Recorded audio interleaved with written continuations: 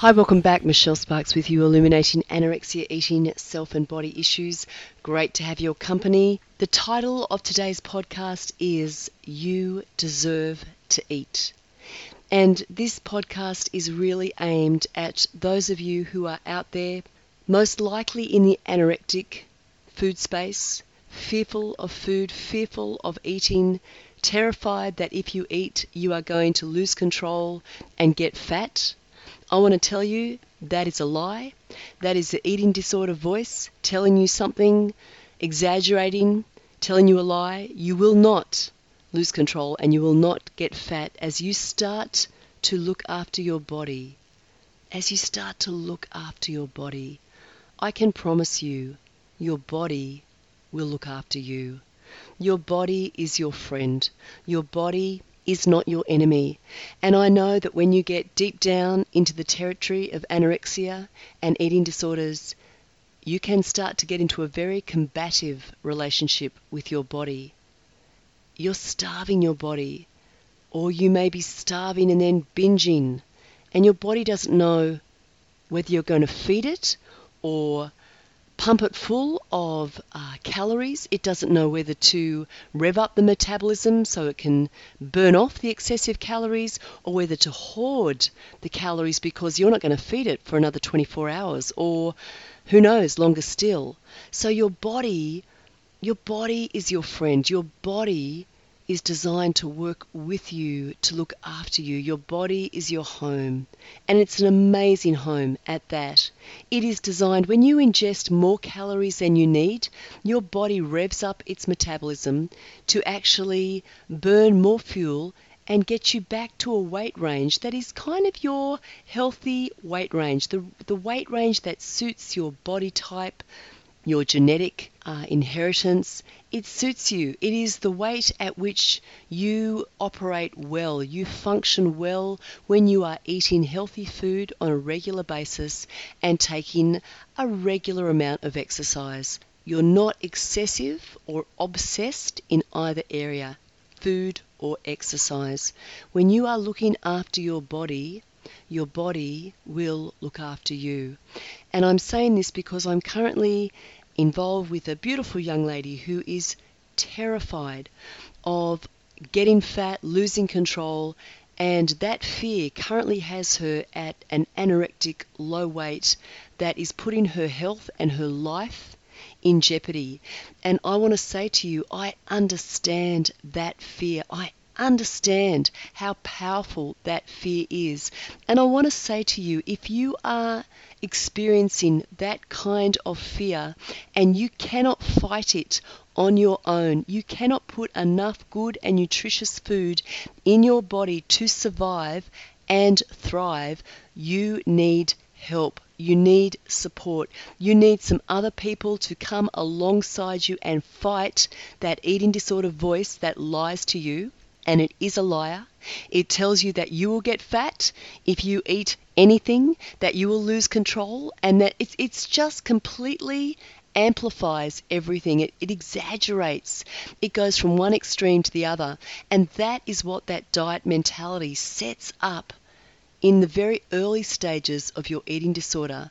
It sets up this rigidity in your thinking, this black and whiteness, this I'm on the diet, I'm off the diet, I'm good, I'm bad, I'm worthwhile, I'm worthless.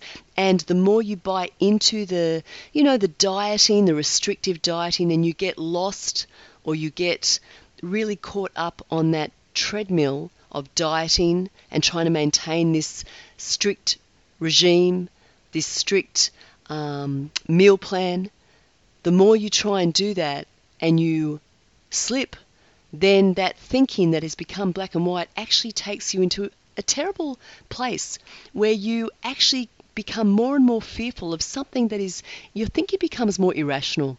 It becomes more black and white, it becomes more extreme, and it becomes what they call more polarized. So it really, you lose the shades of gray. You can't see that, I'm not going to completely lose control.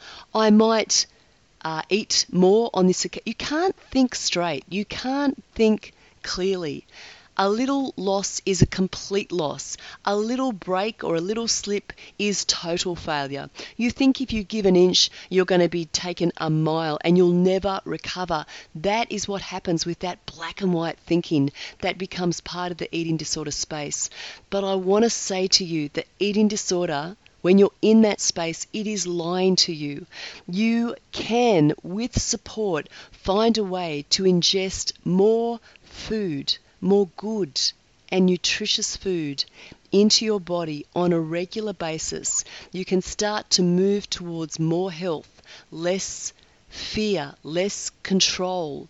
You can start to move towards a place where you are able to take in more food on a regular basis that will feed your body and you can start to challenge that irrational eating disorder voice. You will need help with this. I want to tell you, if you cannot do this on your own, that is proof of the pudding that you need support.